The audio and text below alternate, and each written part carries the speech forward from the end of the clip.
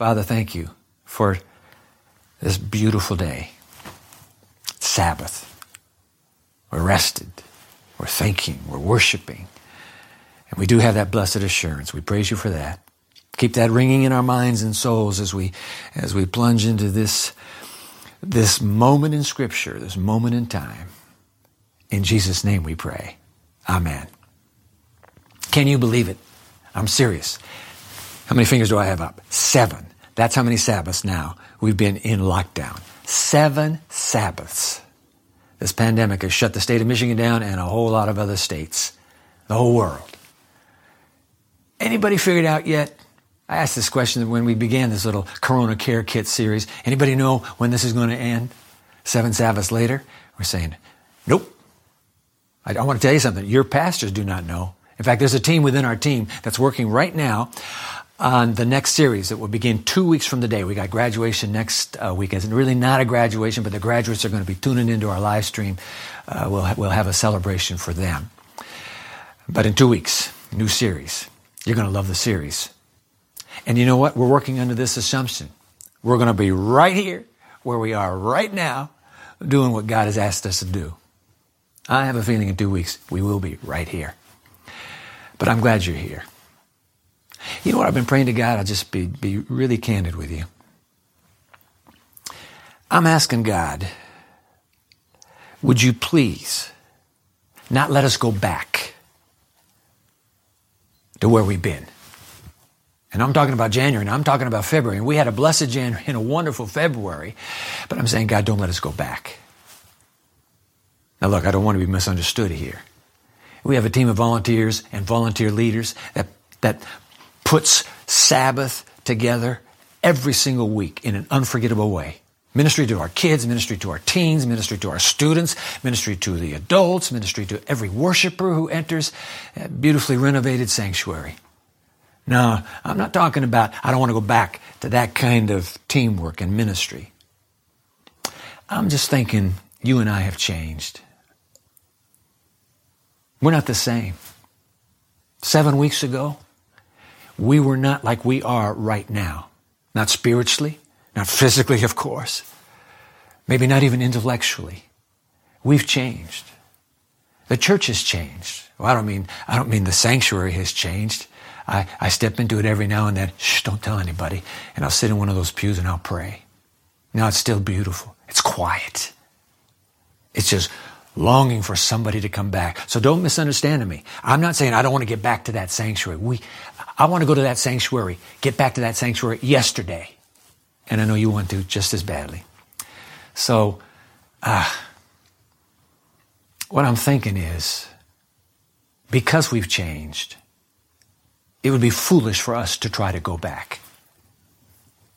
This pandemic, this coronavirus, COVID-19 business has changed. It's not only changed you, it's not only changed me, it's changed church.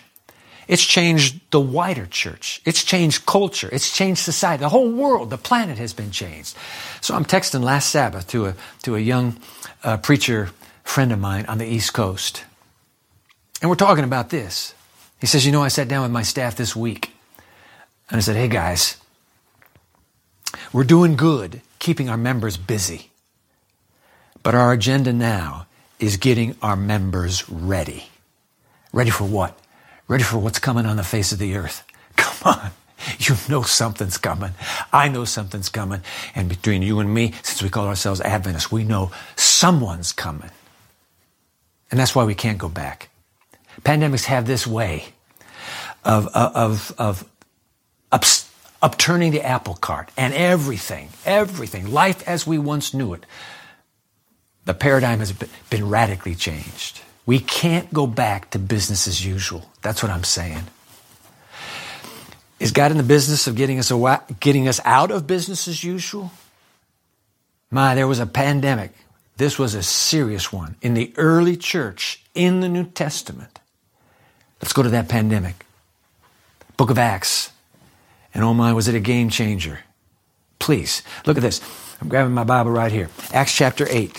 I'm in the New International Version. You got your Bible there? Good. Acts chapter 8. You got a device there that has the Bible on it? Fine by me. This is amazing. Here's why we can't go back. Acts chapter 8.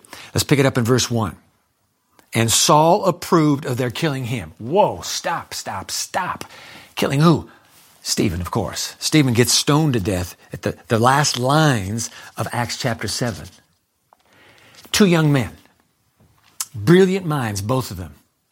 And they've gone head to head, toe to toe. Stephen's a new convert to this way called Christianity.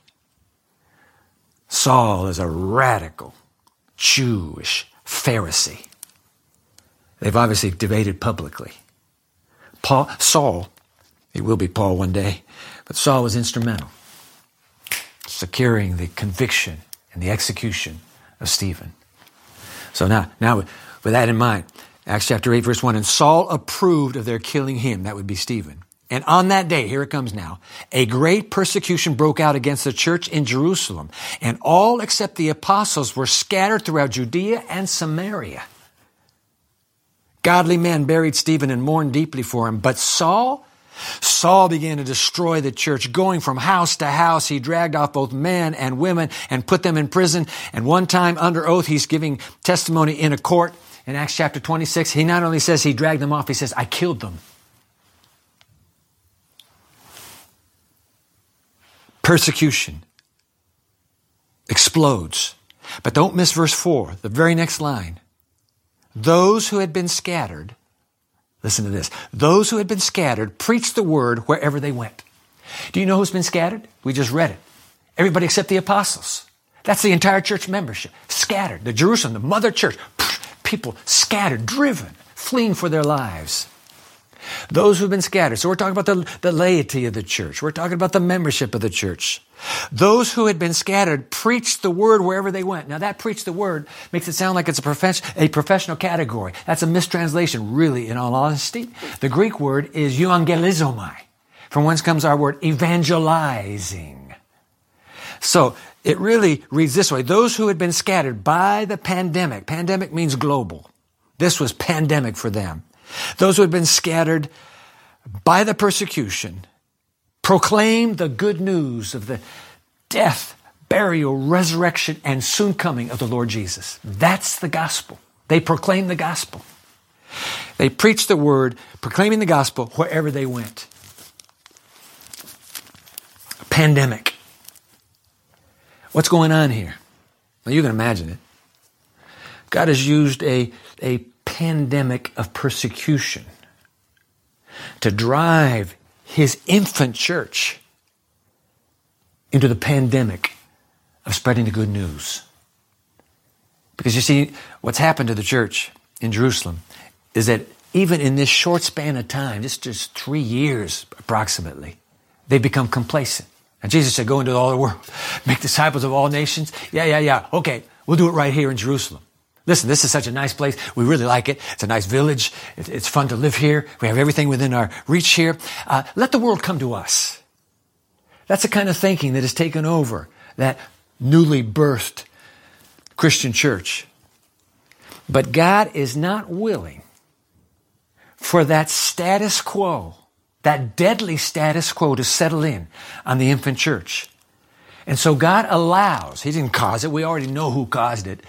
God allows a pandemic to do what? To drive the church out of its complacency, away from the status quo, and into the world he's desperate to save. It's the nature of pandemics. They change, shift, boldly, radically shift the paradigm just like that. Everything's changed. And that's what happened with this pandemic of persecution. In fact, let's just keep reading. I'll read verse 4. I'll get it right. I'll read verse 4 again. Those who had been scattered preached the word, evangelized, spread the good news wherever they went. Now verse 5, come on. Philip went down to a city in Samaria. So this is layman Philip. This is not Philip the disciple. This is Deacon Philip. He was one of the Hellenists, Jews. He was a layman who just grabbed and said, hey, you help the church. Okay, so that's this Philip. He went down to Samaria and he proclaimed the Messiah there. Verse 6, and when the crowds heard Philip and saw the signs he performed, they all paid close attention to what he said. For with shrieks, impure spirits came out of many, and many who were paralyzed or lame were healed. So there was great joy in that city. One little layman, driven out by a pandemic, chooses another city, moves into that city, and the whole city is turned upside down, set ablaze for the Lord Jesus Christ. Blessed assurance, Jesus is mine. Philip begins to communicate that life-changing gospel, and the city is changed. Wow. Just a little pandemic? Are you kidding? Huge. But it radically, may I repeat it, it radically shifts the paradigm. Status quo, no longer. You got a pandemic to wrestle with now. Get ready, get set, let's go. And that's what happens. By the way, this initiation of this pandemic of spreading the gospel is given some careful analysis by Dr. Luke, the historian, the physician who wrote the book of Acts and, of course, his gospel. And I want to just go to a few lines. This is a after-the-fact analysis. Did it work? Watch this. So I'm just going to run a few of these by. God allows this pandemic to happen. Why? Let's notice why. So we turn over here. I'm turning to Acts chapter 11. Acts chapter 11, I'm going to pick it up in verse 19. Now those who had been scattered by the persecution, so there's that pandemic.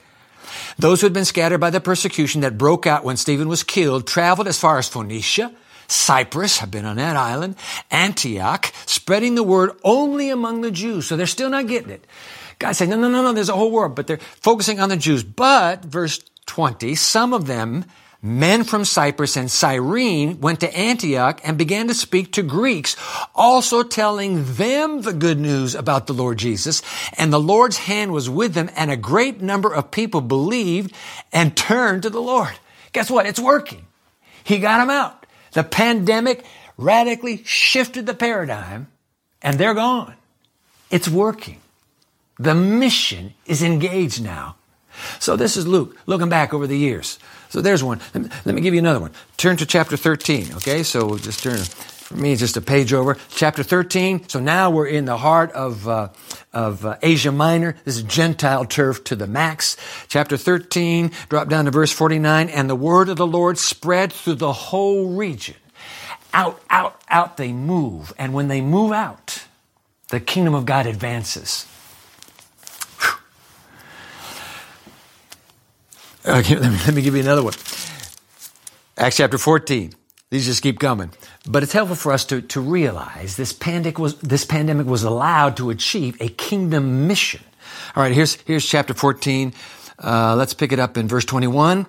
And they preached the gospel in that city, and they won a large number of disciples. Now, that doesn't mean they won a large number of seminarians. No, disciple is a follower of Christ. Anybody who chooses Jesus, it becomes a disciple. You're a disciple, I'm a disciple. These are not the professional clergy that are being found now. A large number of disciples. And then they returned to Lystra and Iconium and Antioch, strengthening the disciples and encouraging them to remain true to the faith. Oh boy, here comes a line. We can't skip it. We must go through many hardships to enter the kingdom of God, they said. Oh boy. We skipped that. We're forgetting the reason for a pandemic's scattering. The deal with the pandemic is, after the pandemic, life is never easier. Life is harder. In fact, they're telling these new disciples, you need to just kind of be braced for this. We must go through many hardships to enter the kingdom of God. God never promises that when He shifts the paradigm, and He allows a pandemic, that suddenly life will get easy once again. It's not going to get easy for you. It's not going to get easy for me. Are we going to keep doing it like this? I have no idea. We must go through many hardships to enter the kingdom of God. But while life gets harder, it does so for a reason. It gets way more productive spiritually. God is just growing His church right and left now, because everybody, now the apostles, the church leadership, headquarters, stayed headquarters, but the rest of the church fanning out over the Roman Empire.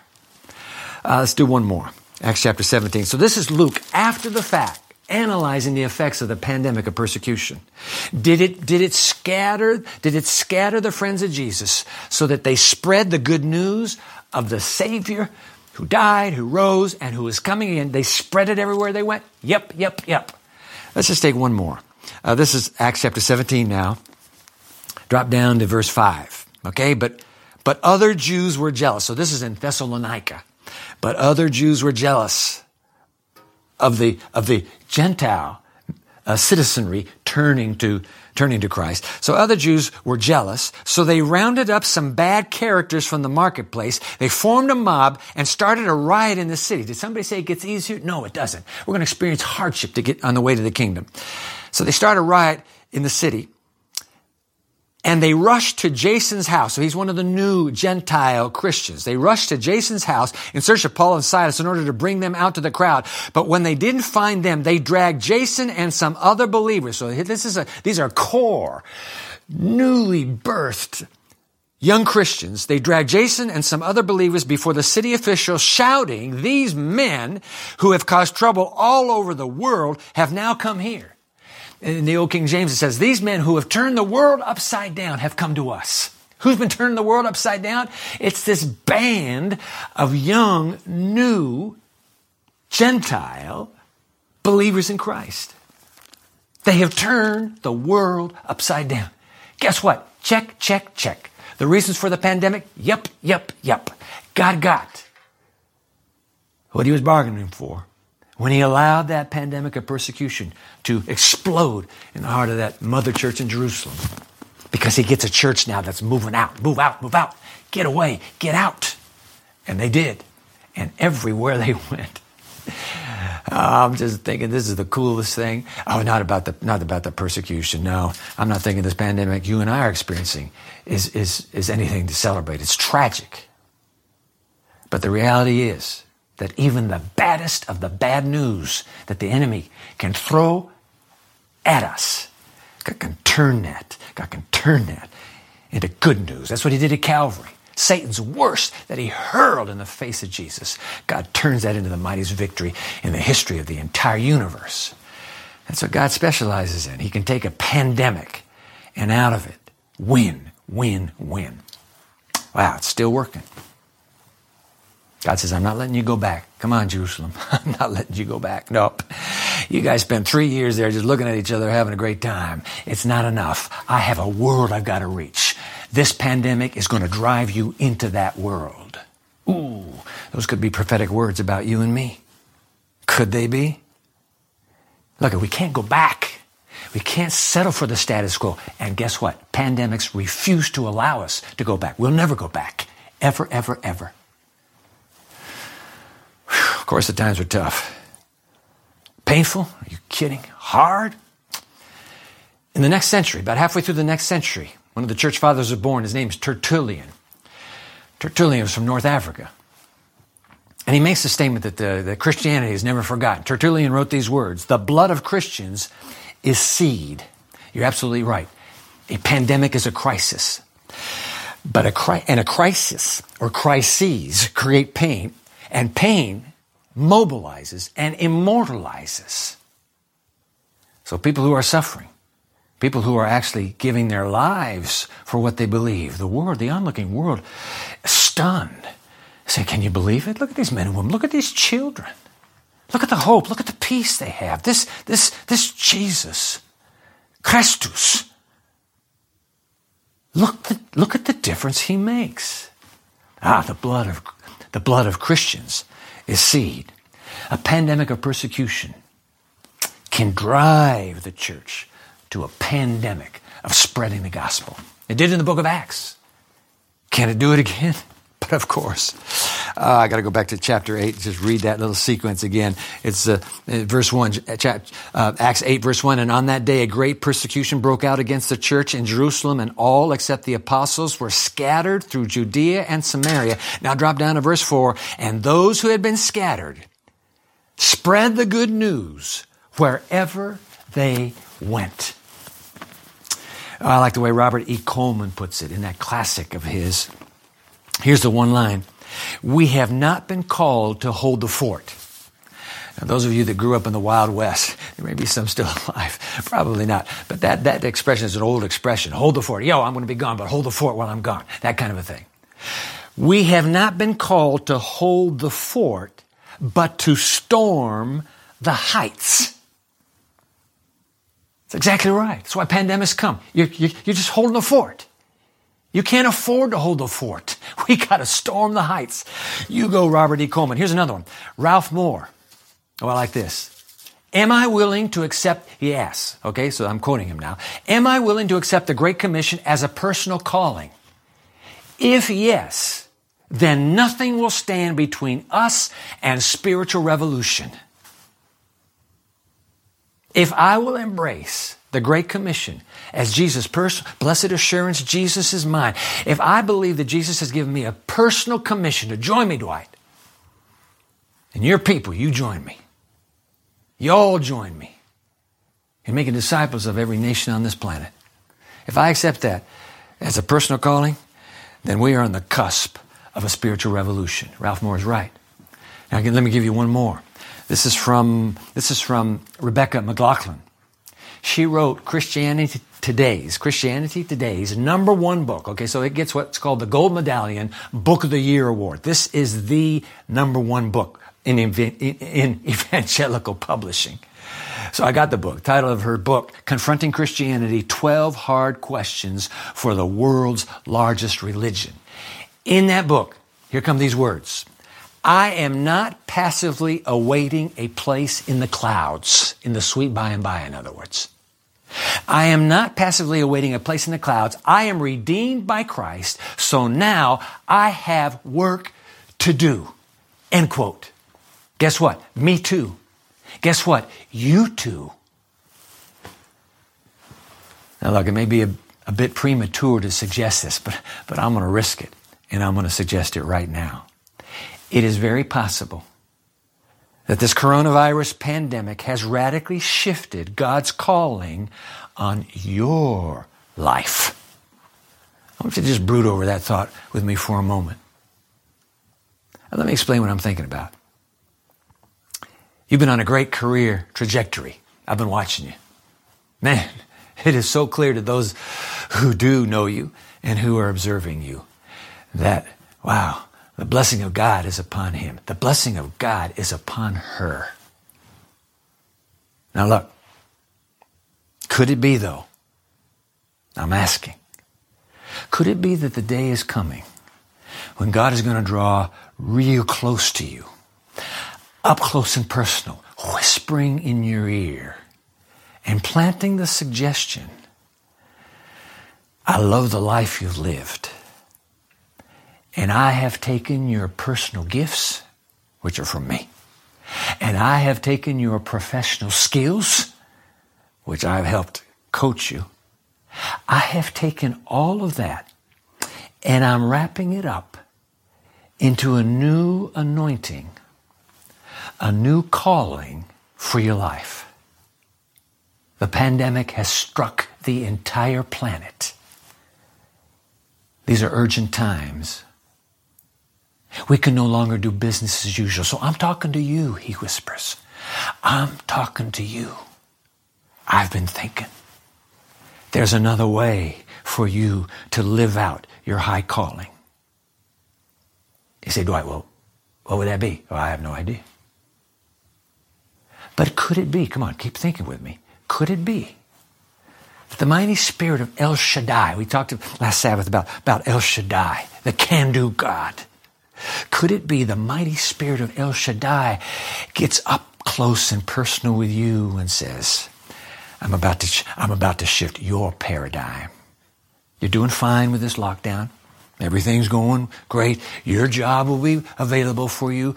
I'm imagining when all of this is over. But I want you to entertain a notion that maybe the God of the universe has something else right now he needs for you to do.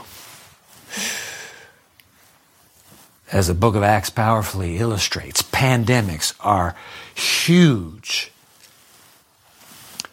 factories the kingdom of heaven seizes, factories that produce radical disciples like they've never been before. A crisis brings to the surface what has been quietly nurturing, what has been quietly brewing. You've had no idea you were being nurtured and brewed for this moment. But a pandemic brings that to the surface. Could it be that the Spirit of the Almighty God is ready to shift the paradigm of your life as you know it right now? You say, come on. I'm too young. You're too young. You can't be serious. I mean, you talk about like David. You talk about like the kid, John Mark. You're talking about Rhoda the girl in Acts. Too young. Hey, listen, you come back next week. We'll do a live stream together, you and me. And let's think about that, because we'll have a bunch of other young minds contemplating the future. You come back next week. We'll pick it up right there. You're not too young. Let me just tell you in advance. You are not too young. I don't care how old you are. If you're listening to me right now, you are not too young. You say, but Dwight, you know what?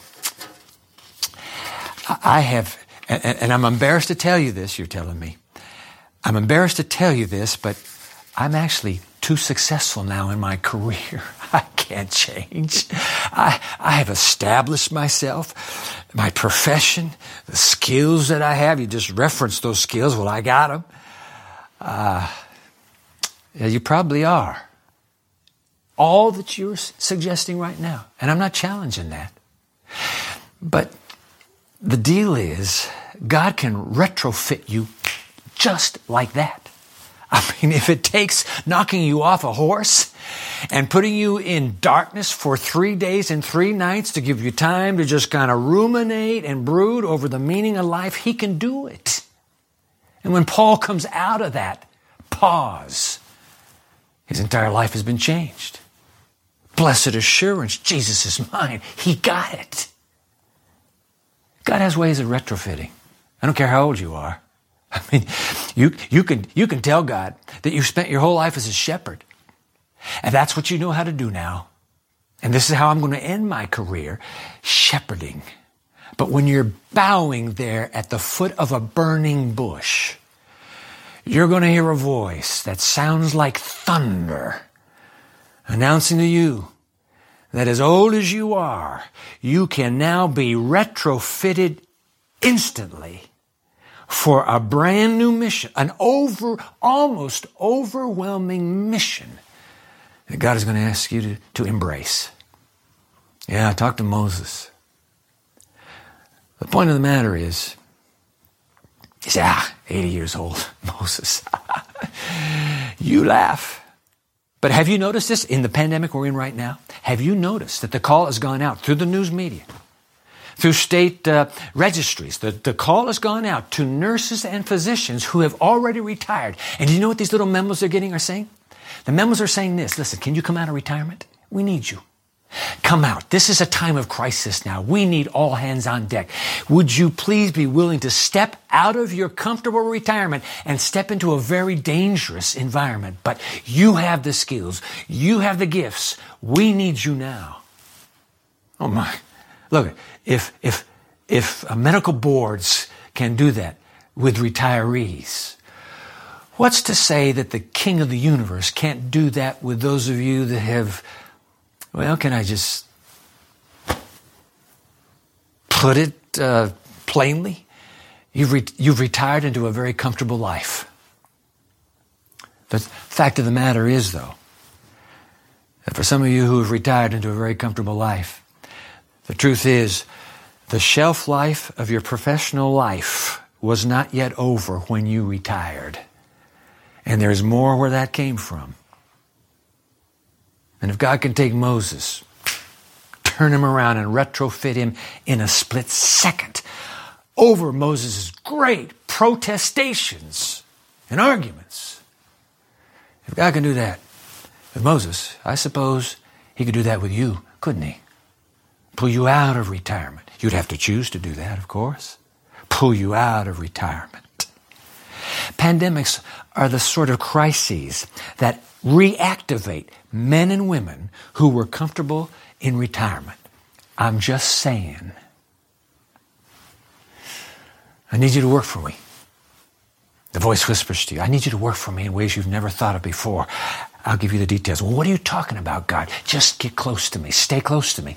I will let you know. I will impress you. I will tell you.